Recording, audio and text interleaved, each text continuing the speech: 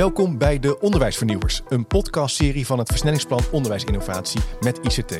In deze serie gaan we vanuit levensechte onderwijsvragen in gesprek met experts over ICT en innovatie in het hoger onderwijs. Leuk dat je luistert naar een nieuwe aflevering. Mijn naam is Chip de Jong en naast mij zit co-host Philip Stijn, relatiemanager bij het versnellingsplan. Ja, we zijn weer terug met 2 nieuwe afleveringen. En in deze aflevering staat het managen van een innovatie en vernieuwing centraal. We bekijken dit in deze aflevering vanuit een veranderkundig perspectief. Hoe werk je vandaag de dag aan dit soort veranderprocessen? Wat werkt wel en wat ook niet? Welke tips en tricks zijn er? Wat zijn de te voorkomen valkuilen? En welke perspectieven op veranderingen zijn er eigenlijk? We gaan hierover in gesprek met Mario Kieft, docent organisatieverandering aan de Open Universiteit en partner bij Zindering.nu. Hij heeft als onderzoeker en adviseur veel kennis opgedaan naar veranderdynamiek binnen publieke instellingen zoals gemeentes, politie, maar ook de brandweer. Mario staat bekend als kritisch, scherpzinnig en bevlogen als het gaat om veranderkunde. Hij gaat ons meenemen in veranderkundige inzichten bij innoveren. Bereid je voor op een wereld van ideeënseks, sleurhutgedrag, workshoptoerisme en de cultuur van de stilte. Dat klinkt al... wat moet je nou nog zeggen? Nou, het begint er al mee dat jij begon over... Mario is bezig met managen van veranderingen. Nou, een van mijn eerste statements zou zijn van... op het moment dat je een verandering gaat managen... dan is je per definitie eigenlijk al mislukt. Oh, daar gaan we al. Daar zit namelijk de veronderstelling onder... dat door anderen gemanaged zou moeten worden. Terwijl je ook kunt voorstellen dat verandering iets is... wat je intrinsiek als mens besluit om te gaan doen. En je zegt bij jezelf van, goh, nou eigenlijk dit werkt niet, laat ik eens wat anders proberen. En dus ga je dat doen en dan besluit je intrinsiek, ik ga iets nieuws doen. Ja. En op het moment dat het gemanaged zou moeten worden, eigenlijk zeg je dat dan, leg je het al buiten jezelf, wordt het extrinsiek of misschien met dwang. En op het moment dat je dat doet, zullen er altijd prikkels bij moeten om dat gedrag bij een ander dan ook echt te realiseren en te blijven realiseren. Dus wij zeggen wel, veel van die veranderingen komen tot stand ondanks het verandermanagement en niet dankzij. Ondanks het verandermanagement. Maar even om te beginnen. Hè? Ja, dan zet je meteen op scherp, Mario. Laten we daarover door gaan praten. Hey, je hebt ook iets meegenomen, want wij introduceren altijd onze gast aan de hand van een voorwerp. Ja. En wat heb je voor ons meegenomen? Nou, ik heb een Telecaster, dat is een gitaar. En dit was een blonde Telecaster, wordt die ook wel genoemd. Het is voor de mensen die dat een beetje verstand van hebben. Het is de gitaar van Bruce Springsteen, van Keith Richards. En de grote echte was eigenlijk niet mogelijk. Dus ik heb zo'n schaalmodel mee. Maar het leuke daarvan voor mij, en het staat voor mij voor in het hier en nu zijn. Als je muziek maakt, kun je niet in de toekomst zijn of in het verleden. Je bent hier en nu aan het creëren.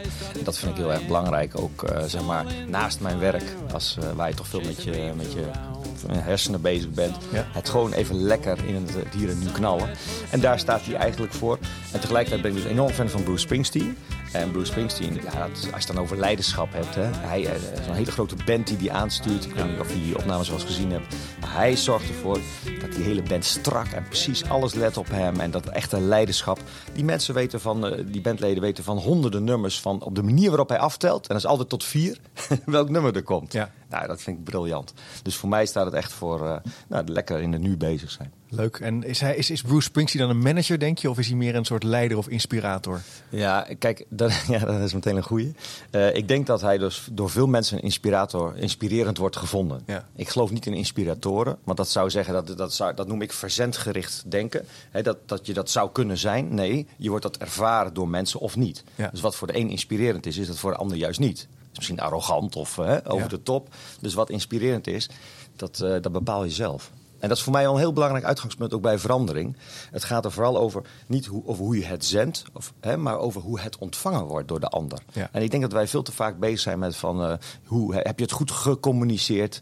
Is het helder neergezet? Staat het allemaal leuk op de internetsites en zo? Maar vervolgens, hoe beleven mensen dit nou?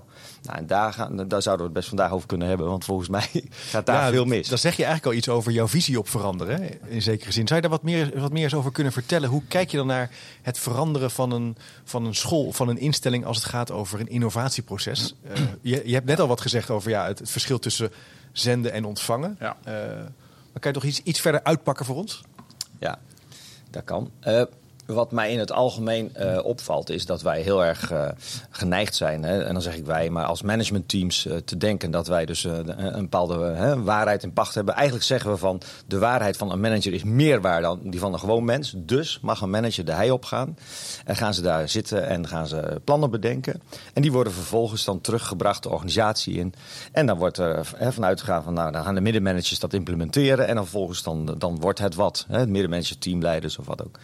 En daar ligt natuurlijk een veronderstelling achter dat wij hebben dat uitgedacht. Dus dat is rationeel.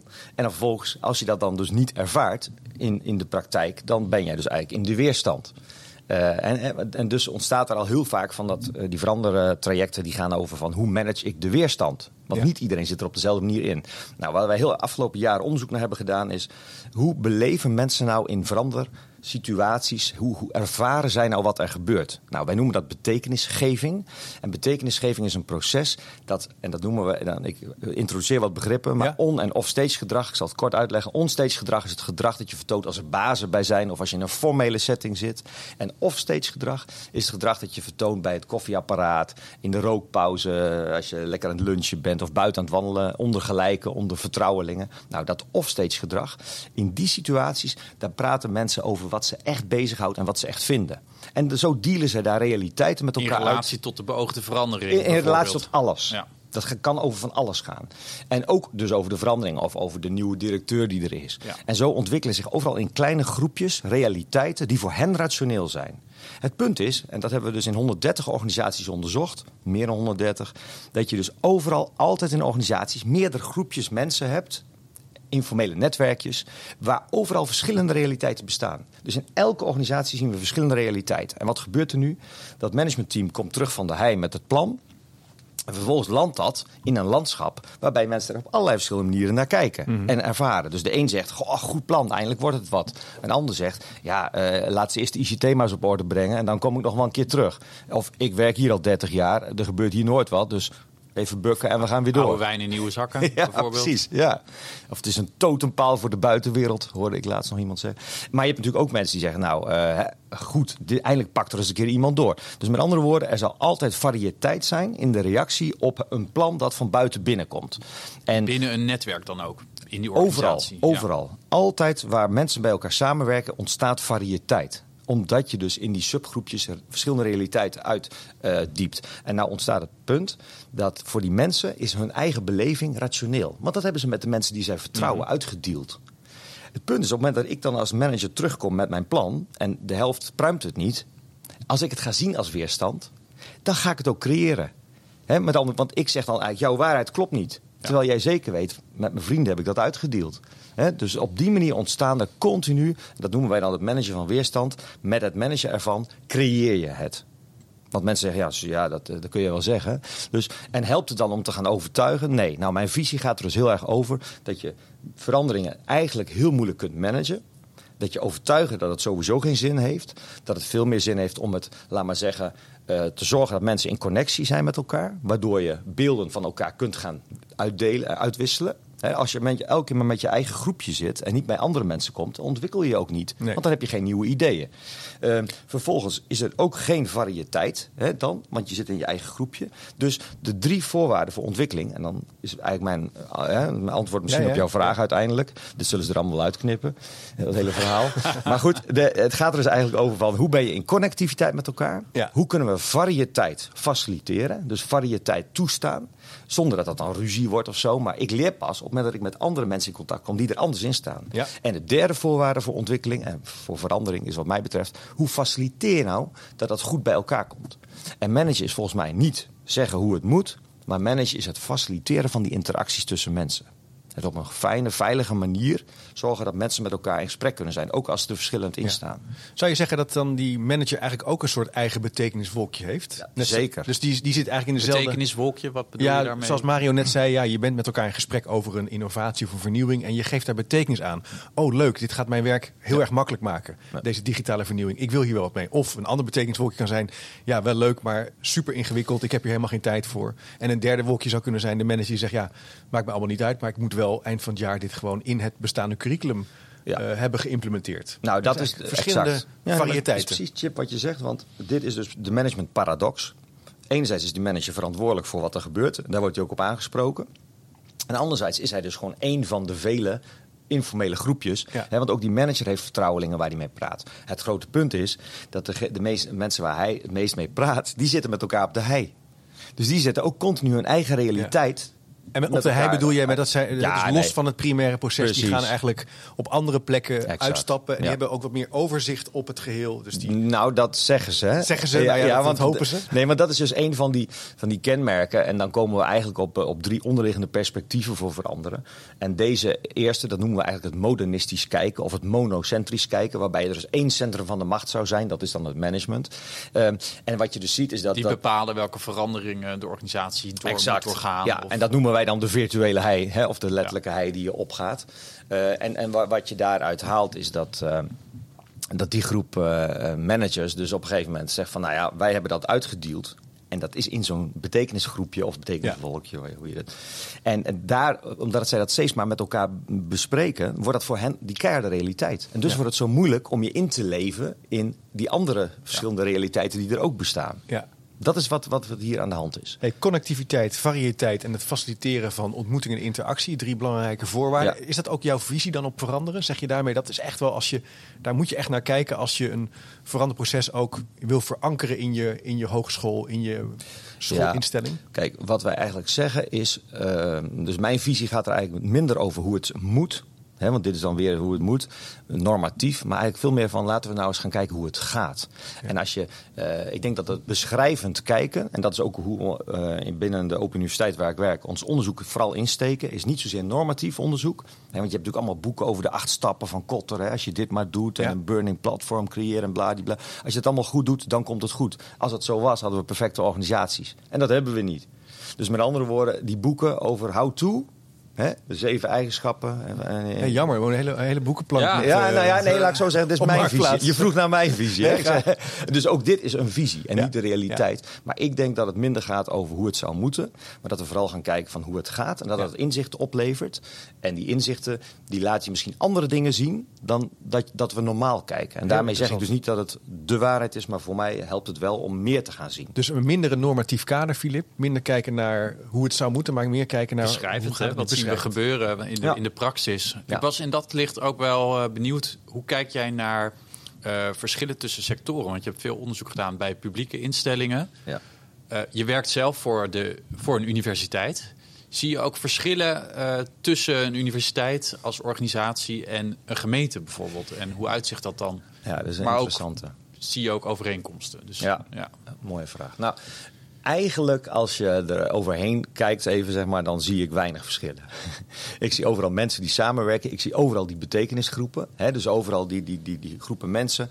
Ik zie dat al die organisaties te maken hebben met een grote complexiteit. Vooral in wat wij dan noemen die externe omgeving. Er zijn veel verschillende vragen vanuit een overheid of juist de maatschappij of wetten, de arbeidsmarkt. Vaak tegengestelde wetten. Het idee van de inspecties die van alles moeten. Misschien andere instellingen die van alles van jou. Dus heel tegelijkertijd word je geconfronteerd met heel veel tegengestelde soms en soms aanvullende eisen, maar altijd complexiteit. Dat kennen al deze organisaties. Dat betekent ook dat in de structuur, en dat vind ik een interessante vraag aan jullie, die stel ik ook vaak aan mijn studenten, van waarom denken jullie dat al deze organisaties nog steeds bureaucratieën zijn? We willen eigenlijk af van de bureaucratieën en tegelijkertijd zien we dat bijna alle organisaties nog steeds bureaucratische organisaties zijn. Geen adhocratie, geen holocratie, geen zelfsturende teams, niks. Nou, dat heeft een reden. Stilte. Nee, dat is een goede vraag. Dus waarom zijn organisaties bureaucratisch ingeregeld? Ja, mijn eerste reactie zou dan toch zijn om toch een bepaalde voorspelbaarheid en standaardisatie en ook betrouwbaarheid op te leveren. Met name met publiek geld. Dat je zeker weet dat iets eerlijk... Rechtmatig. Zeker. Allemaal waar. En daarnaast... het is allemaal waar. En daarnaast is het zo dat we hebben onderzoek gedaan naar van hoe mensen nou hun autonome ruimte beleven. Professionals in die organisaties. En dan zie je dat de autonome ruimte in een bureaucratie eigenlijk het grootste is. Ervaren wordt. En dat heeft ermee te maken met wat jullie zeiden. Er zijn natuurlijk allerlei duidelijke kaders, duidelijke regels. Maar dat betekent ook dat er heel vaak in de praktijk tegengestelde wetten zijn. Waardoor altijd een professional kan zeggen, ja, ik moet daaraan voldoen. Het moet rechtmatig, maar het moet ook effectief en efficiënt. Dat gaat niet. En als het dan niet gaat, dan kun je het heel makkelijk... dat noemen wij over de hegmodel. Dan kun je het weggeven en laten we zeggen naar je baas toe. Van hier kan ik eigenlijk niks mee, want wat moet ik nou doen? Zeg jij het maar. Ja. Dus in die ruimtes, de autonome ruimte in een bureaucratie... is zeg maar in de beleving van een professional heel groot. En dat leidt ertoe, en dat is een tweede aspect, dat noemen we ontkoppeling. En ontkoppeling is dat er zit dus een hele duidelijke hiërarchie... En er zitten verschillende afdelingen. En al die afdelingen en ook die hiërarchische ruimten, die lagen... die hebben de mogelijkheid om als het ware wat los van elkaar te koppelen. Waardoor je verschillende dingen kunt beloven en zeggen tegen verschillende afnemende pressiegroepen, behoeften... al naar gelang met wie je contact... Dus een bepaalde afdeling kan zich optimaliseren voor een bepaalde afnemersgroep. Maar een andere afdeling kan dus weer op een andere manier daarmee omgaan. En zo ontstaat er een soort van hypocrisie... laat maar zeggen. En dat klinkt negatief, maar dat is het eigenlijk niet. Het is gewoon een wetenschapsgebied, de organisatiehypocrisie, die nodig is om te gaan met al die verschillen. Ja. En dat heb je dus ook door de hiërarchie. En in zekere zin ook om nodig is om je eigen identiteit en je eigen betekenisvolk zeg maar te laten manifesteren. Exact. En eigenlijk zeg jij, die organisatiestructuur is een gevolg van die wens om die eigen betekenisgeving. Ja. En dat zie je eigenlijk bij al die verschillende domeinen zie je dat terugkomen. Dat was waar even de vraag start. Hè, bij gemeentes. Dat zie je overal. Weinig verschil. En ook in de beleving. En dat wou ik er nog over zeggen. Want organisatiekundig zijn er geen verklaringen waarvoor bijvoorbeeld de gemeente Mook, ik zeg maar wat, met 50 ambtenaren, ik noem maar even. En Amsterdam met 15.000 ambtenaren. Waarom die dezelfde organisatiestructuur zouden hebben? Dat is toch niet logisch? Ik bedoel, organisatiekundig kun je je voorstellen met een paar man dat je dat heel anders organiseert. Maar toch zijn er dus blijkbaar zwaarwegende redenen om dat zo te doen. En wat mij betreft, en dat is een belangrijke term voor als je het mij zou vragen, heeft dat te maken met de externe legitimiteit. Dus deze structuur biedt ons de mogelijkheid om zoveel mogelijk die legitimiteit. Want dat is bij publieke instellingen van belang. Ja. Als je een school niet legitiem vindt, als ouders of als inspectie of zo, dan hebben ze een probleem. Dus alles diploma-affaire exact, in Holland. Exact. En de accreditaties van instellingen en dat soort en eens. Dus het essentieel is in dit geval, hoe zorg ik dat ik legitiem blijf? En daartoe is die inrichting in afdelingen, in soorten autonome afdelingen en in hiërarchieën essentieel. Vandaar dat ik dat dus overal zie. Dat zie ik in de zorg. Waar je ook natuurlijk heel duidelijk inspectie... maar dat is ook jouw betekenisvolk natuurlijk.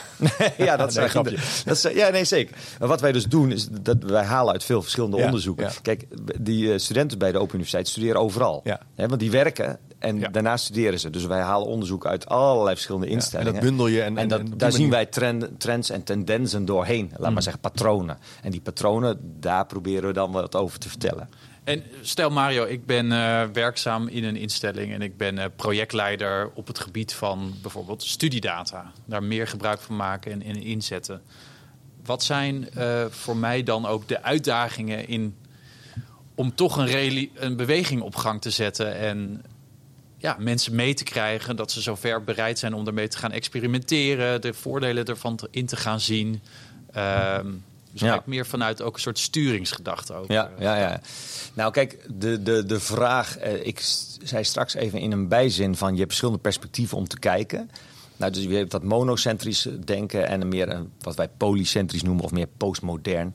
Nou, in die sturingsgedachte van hoe kan ik zorgen dat een ander dat iets gaat doen, dat zit heel erg in dat eerste perspectief. Hoe kan ik ervoor zorgen dat anderen dingen gaan doen? Met wat ik allemaal net vertelde, zie je dat in dat tweede perspectief het eigenlijk veel logischer is om dat mensen zelf bepalen van wat vind ik belangrijk en wat ga ik doen. Dus wat is voor een projectleider belangrijk? Dat is niet om te zeggen van dit moeten jullie gaan doen, maar is om te gaan kijken waar gaat het eigenlijk al, waarbij het aansluit op wat ik belangrijk vind. Dus overal in de organisatie zie je vaak al experimentjes of dingetjes die gebeuren. Die passen bij wat voor jou belangrijk is, bij jouw doelstelling. Nou, het heeft veel meer zin om daarbij aan te sluiten, dat groter te maken. En te zorgen dat dat een soort van netwerk wordt. Er is een theorie van Latour, dat heet de actor-netwerktheorie. Die gaat er eigenlijk over van Bruno Latour. Ja, precies. En die mensen zijn allemaal gebonden aan hun eigen ideeën en netwerken. Dus als jij iets nieuws wil, moet je ze loshalen uit hun eigen netwerk. En als je dat hebt gedaan, moet je ze proberen mee te nemen en voor jezelf te winnen. En dan eigenlijk is het dus een continue, laat maar zeggen, als projectleider ben je bezig met een strijd om mensen aan jou te binden, aan jouw ideeën. Zonder een soort verbinder ben je. Kennis maken. Waar gebeurt dat? Maar even, als we dan iets vooruitspoelen. Hè. Stel je voor, die collega vindt 8 of 10 enthousiaste collega's en die zijn met studiedata aan de slag. Ze komen een paar keer bij elkaar. De vraag die je op een gegeven moment altijd krijgt is van, het is nu tijd om op te schalen. We moeten van klein naar groot. Hoe kijk je en hoe kan je dan vanuit die wereld die jij nu zo schetst, dat multicentrisme en dat meervoudig kijken eigenlijk, dan ook opschalen? Want dat is vaak iets waar het in mijn ervaring wat ingewikkelder wordt. Of wat we niet zo veel handvatten hebben hoe we dat nou moeten kunnen aanpakken. En dat blijft ook een ingewikkelde. Dus daar kan ik geen makkelijk antwoorden geen lijstje, dat past natuurlijk niet bij jouw visie. Nee, dat past ook niet. Maar ook, kijk, het punt is, het not invented here syndroom, laat maar zeggen, dat is wel iets wat heel erg speelt. Ik denk dat het contextuele heel bepalend is. En dat blijkt ook wel uit zo'n netwerk. Mensen hebben allemaal hun eigen redenen om mee te doen. Ja. Ofwel, ik vind jou leuk als projectleider, of het is goed voor mijn carrière, of het is gewoon een goed idee. Er zijn allerlei redenen. En zo ontstaan dus dynamieken in die situatie. En wat we heel veel zien is op het moment dat jij dus dat wil opschalen of in andere situaties wil toepassen, met een pilot of wat ook, dat mensen dat op een gegeven moment dan dus, dat is niet van hen. Dan heb je dat netwerkproces van het langzaam met elkaar in gesprek zijn. Wij noemen het ook wel vaak een ideeënreis. Een innovatie is niet af als die start. Je hebt een plannetje, daar ga ik met jou over hebben. En dan, Philip, daar gaan we je over hebben. En dan vind jij er wat van. Zit er ook een beetje voorspel bij? En ja, op een gegeven moment vindt zeker. Dat komt uit een andere context, maar feitelijk gaat het hier wel over. Okay. Want jij wil ook jouw ding inbrengen en ik wil dat ook. En dus ontwikkelt dat idee zich. En dan komt Chip er nog bij. En dan weet je, zo langzaam ontvouwt, is een soort ideeënreis waardoor iets nieuws ontstaat. Ja. Daarom zeggen de echte innovatoren, hebben een keer onderzoek bij gedaan. Dat is wel leuk, met 50 mensen zijn we online wezen chatten een paar uur lang over van hoe gaat het nou echt? Niet hoe moet het, maar hoe gaat het? Dus zeggen ze ook, maak aan het begin nou nooit een plan. Schrijf geen plan. Terwijl wij beginnen elke innovatie met een plan. Ja. En ze zegt, doe dat nou niet, want omdat die ideeën zich nog ontwikkelen en ontvouwen, zet je het eigenlijk alleen maar vast. Je moet juist, het gaat allemaal het is in het off-stage domein vaak, gewoon informele gesprekjes, daar ontstaan die ideeën. En dat punt is, op het moment dat je dus iets ergens anders neerdropt of gaat opschalen, dan mis je dat hele proces van netwerk. Ja, ik ben helemaal aan hier op dit perspectief. Maar ik kan me voorstellen, als je nu manager bent, je zit in een stuurgroep of je bent projectleider, dat je nu langzaam, stel je voor je luistert deze podcast in de auto, dat je langzaam van de weg afraakt. Van, ik moet toch ook iets sturen? Ik moet toch ook wel geen plan maken? Mijn hemel. Moet me ook weer verantwoorden aan. En wellicht wil je mensen ook vrij spelen in tijd en in tijd bijvoorbeeld. Ja, dus kan je dat eens wat dat kan ik wel duiden. Kijk, dat sturen.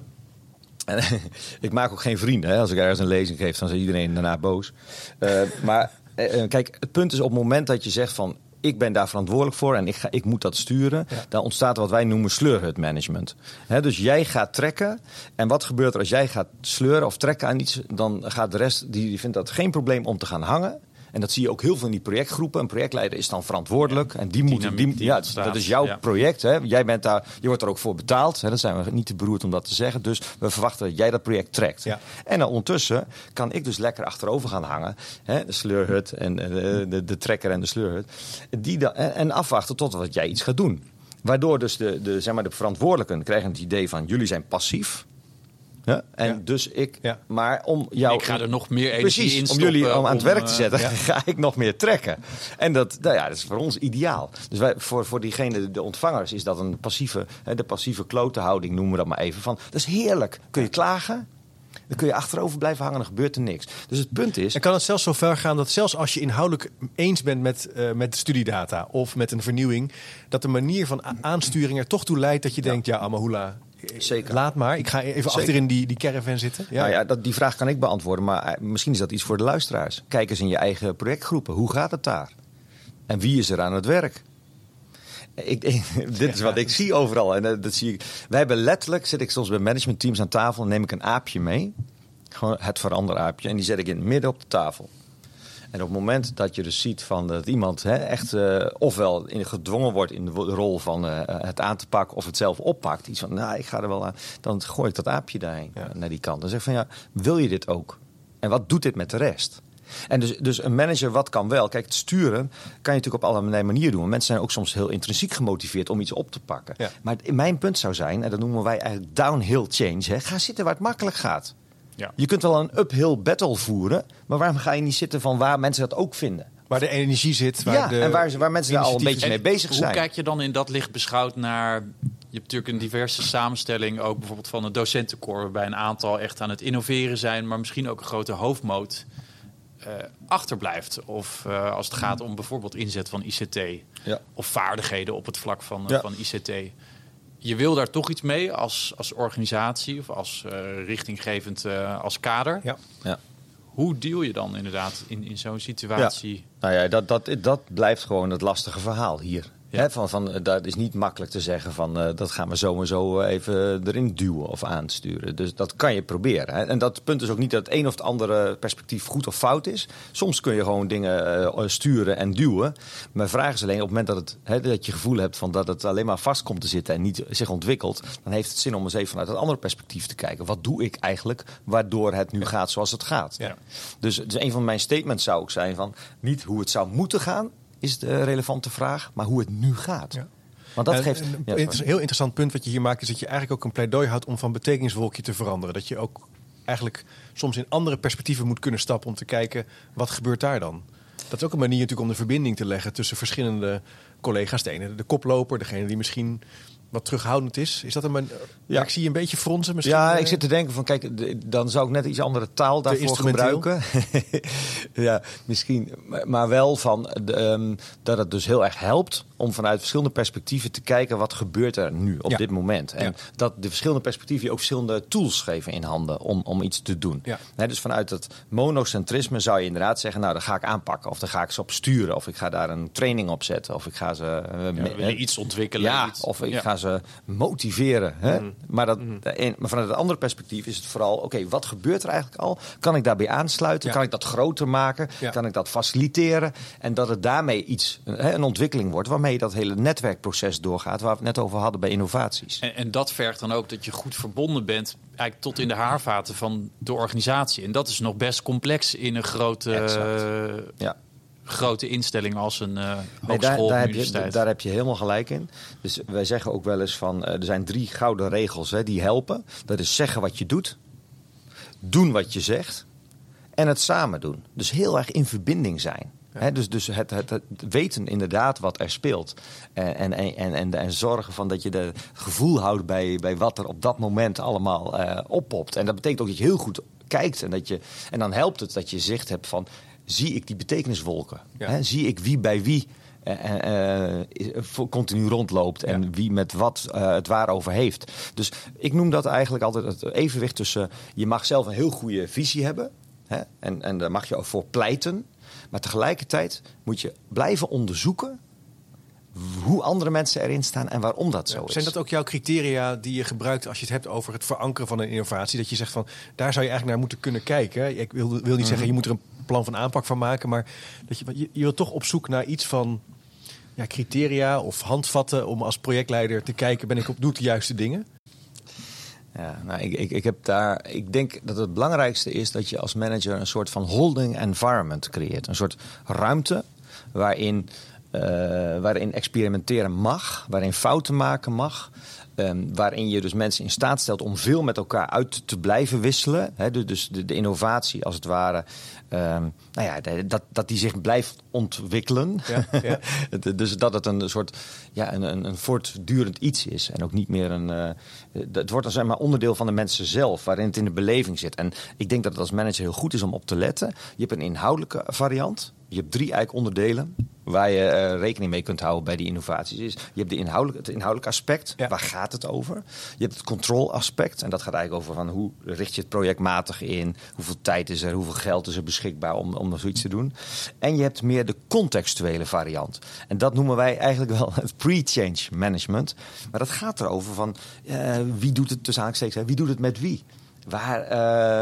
Welke coalities van mensen zijn er met elkaar bezig? Hoe zitten die betekeniswolken? Waar kan ik dingetjes zien aan de symbolen of zo? Weet je wel, ergens wat er allemaal speelt. Dus het onderliggende verhaal eigenlijk, het pre-change, dat je goed in orde moet hebben om vervolgens de inhoud en het controlmatige te laten plaatsvinden. En ik denk dat dat een hele interessante zou zijn als manager om je op te richten. En dat in een soort van, met een paraplu richting boven. En dan komen we eigenlijk op een interessant punt. Want je ziet dat wij zeggen, ik zei natuurlijk, je moet geen plan maken. Maar dat is natuurlijk niet waar. Want we maken allemaal plannen en dat doen we niet voor niks. Wij noemen dat blijmaakpapier. Er is onderzoek gedaan in overheidsorganisaties dat 95% gelooft niet in zijn eigen plan. Nee, dan stellen we de vraag, waarom doe je dat dan toch? Waar maak je dat plan? Nou, dat is heel simpel. Namelijk, dat is de beste manier om ruimte te krijgen van de bazen boven je. Ja. Met een goed plan creëer je als het ware ruimte. Want er komt zekerheid daarboven, zeg maar. Mensen krijgen het gevoel, het is in control en dan krijg je ruimte. Dus in dat creëren van die holding environment voor je eigen innovaties moet je zorgen dus naar boven toe dat je het goed hebt georganiseerd, tussen aanhalingstekens georganiseerd. En daarbinnen ruimte geven en vooral gaan zitten op die contextuele factor. En dat van die plannen, wat je net ook zegt, dat doet me denken aan een voorbeeld bij de Hogeschool Rotterdam, waarbij docenten echt ook meer de voorlopers innovatiebudgetten kunnen aanvragen en daarbij ook begeleid worden, met name als het gaat om inzet van ICT.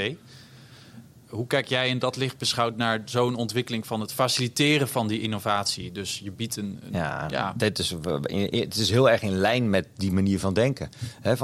Je hebt daar die innovatiebudgetten, je maakt gebruik van op het moment dat je dat wilt. En we faciliteren jou als het ware om daarmee te gaan doen wat jij denkt dat goed is.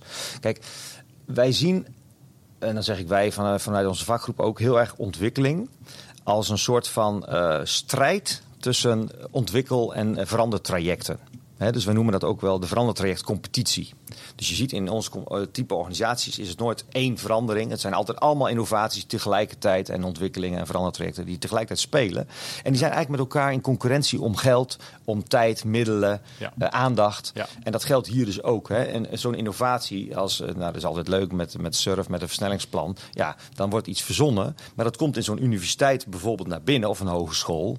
En dan daar moet het wedijveren met allerlei andere dingen die ook op dat moment spelen. En je ziet dat de bestuurders bijvoorbeeld. Ja. Of daar komt weer een of andere nieuwe, het leven lang leren is weer in, of de gezonde school, of we zijn opeens bezig met de vakman 6.7. Er komt continu, gebeurt er van alles, waar vooral bestuurders zich toe moeten verhouden. Dus je merkt voor de legitimering van voor die externe legitimering, daar moet jij aan voldoen. En dus is het lastige als je het ook hebt over innovaties en over opschalen en over borgen, dat iets wat nu sexy is en in is, een hype is, dat kan dat maar zo even later niet meer zijn. Dat is de reden waarom bestuurders zich niet zo snel verbinden aan dit soort vernieuwingen. En ten tweede dat het dus ook voor mensen soms best lastig is. Je bent projectleider van iets waarbij je soms opeens boven in de machtszee zit op de golf. En je hebt alle aandacht en tijd en alles mee. En even later heb je het gevoel van, maar waar is nou, wie ben ik nu? Je bent nu projectleider AI, ChatGPT. Je hebt alle ballen zijn op jou eigenlijk. Alles, op dit moment ben jij king of the road. Ja. Ja. Maar dat maakt het dus heel lastig. En dus ook met die innovatiebudgetten voor die docenten, prima dat het zo gaat. Maar ook voor hen is het heel belangrijk om te beseffen dat jij bent dan een klein zo'n onderwerphet binnen een grote zee van onderwerpen. En dus of het slaagt of niet, dat heeft heel weinig te maken met de inhoud van de innovatie. Of met het hoe slim het is, maar veel meer met de interne machtsverhoudingen. Ben jij in staat om voldoende netwerken aan jou te binden? Ben je in staat om voldoende betekeniswolken mee te krijgen van dit voor is jouw onderwerp, voor jouw onderwerp. Ja. Dit is waar we naartoe moeten. Ja. En dat is wel een interessante, dat vind ik zelf een heel interessante conclusie. Eigenlijk vraag je om een soort uitgekiende PR-strategie bijna, Mario. Ja, een communicatieoffensief aan te pas komen. Dit vind ik een leuke zelf. Hardcopy, digitaal. En wij zeggen, maar even, ik blijf even op mijn eigen pad. Wij zeggen dat vaak we veranderen omdat de omgeving verandert. Omdat er dingen veranderen in onze omgeving, moeten wij als organisatie ook veranderen. Ja. Wat we uit ons onderzoek steeds terugvinden is, het gaat helemaal niet over die ontwikkelingen. Die gebruiken we als legitimatie. Het gaat over de interne machtsverhoudingen. De interne machtsverhoudingen, die bepalen eigenlijk welke kant het op gaat in organisaties. Het is duidelijk, Mario. Ik zie een nieuw thema oppoppen voor een podcast. Dat moet natuurlijk gaan over macht. Nou, een machiavellistisch perspectief. Daar gaan we nu niet over. Nee, daar gaan we nu niet over hebben. Maar het is wel interessant dat het ook gaat over invloed en betekenisgeving. En het verder brengen van dingen die je belangrijk vindt. Maar dan als ik één ding over macht mag zeggen. Kijk, je kunt macht zien als een bezit van iemand. Dus een formele machtspositie of zo. Hè. Maar wat we zien in dat tweede perspectief, dat polycentrisch kijken, is dat macht niet iets is van iemand, maar dat ontstaat tussen mensen. En macht ontstaat continu opnieuw in de interacties tussen mensen. Dus tenminste, als je zo kijkt. Dus ook in die projectvergaderingen, die projectgroepen, daar ontstaan daar nieuwe machtsverhoudingen. Ja. Dus je kunt de formele macht hebben, maar op het moment dat mensen het niet gaan doen vervolgens, ik ben de manager, maar jij gaat het volgens niet doen, hoeveel macht heb ik dan? En dan zie je dat het zich juist tussen mensen ontvouwt. En dat is vooral offstage. Nog één laatste vraag, denk ik dan. Hoe kijk jij in deze context ook naar het belang van spelen? Innoveren is natuurlijk ook voor een deel verkennen, ontdekken, samen met elkaar de grenzen opzoeken en het liefst er overheen gaan. Ja, spannend, want macht is weer echt het andere uiterste. Macht gaat ook over conventies, over cultuur, over dus dat is een andere einde van spel. Ook anders macht dan het woord spelen, voor mij in ieder geval. Ja, dat is waar. Ik vind het interessant. Ik kijk anders naar macht. Ik heb daar minder een normatief beeld bij. Ik denk dat machtsverhoudingen ontstaan overal. Op het moment dat jij mij een vraag stelt waar ik op moet antwoorden, is er al een sprake van een machtsverhouding. Want jij stelt mij de vraag, daar moet ik een antwoord op geven. Snap je? Dan zit er al je ziet dat machtsverhoudingen overal altijd direct ontstaan. Oké, en dat punt van spel dan? Ja, nee, precies. Wij hebben daar ook termen voor. Dat noemen we playing en gaming. Dat is ook heel. Dus in organisaties heb je eigenlijk twee typen mensen. Heel gechargeerd natuurlijk. Maar dat mag bij zo'n podcast even. 2 bloedgroepen. Players, dat zijn de mensen die zeggen, ja, je hebt wel de regels en zo. Maar goed, als we nou een beetje dat oprekken, we gaan hier wat experimenteren en dan gaan we iets moois maken. Die players. Je hebt ook de gamers. En dat zijn de mensen die zeggen, nee. Dit zijn de regels, dit zijn de protocollen. Zo hebben we het afgesproken en zo gaan we het doen. Die zijn allebei nodig in je organisatie. Want je wilt niet alleen maar players hebben, dan wordt het een chaos. Maar je ziet misschien wel dat in ons type organisaties langzamerhand steeds meer players zijn gekomen. En wat we wel weten is dat... gamers. Dus dat met die gamers... Verdergaande bureaucratie. Ja. En die gamers die houden elkaar ook wel behoorlijk in de tang. De echte vernieuwing ontstaat door de players. Dus de mensen die zeggen van we doen het lekker toch.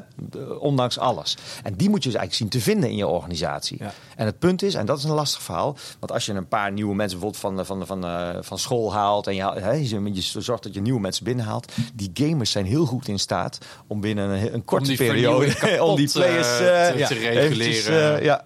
Dus dat is duidelijk. We moeten te killen. Anders kijken, speels kijken. Op zoek gaan naar players, maar ook ruimte creëren voor innovatie. Leuk Mario, met je hierover van gedachten te wisselen. Ik denk dat het uitdaagt om je eigen context en werkpraktijk eens kritisch te analyseren. En door op onderzoek te gaan. We zullen even wat linkjes plaatsen ook in de speaker notes. Zodat je nog wat vervolgwerk van Mario kan bestuderen als je dat leuk vindt. We zijn aan het eind gekomen van de podcast. Filip, hoe vond je het gaan? Ja, super interessant. Mario, hele kennisrijke spreker. Hij praat ook makkelijk en fijn. Dus, en heeft lekker prikkelende inzichten te bieden. Dus dat neem ik mee en dan ga ik op kouwen, denk ik. Heel goed, heel goed. Nou, bedankt voor het luisteren. Als je nu luistert en je wil meer informatie ontvangen, abonneer dan even op het podcastkanaal. En er komt nog een nieuwe aflevering aan. Dus ik zou zeggen, stay tuned en tot de volgende keer.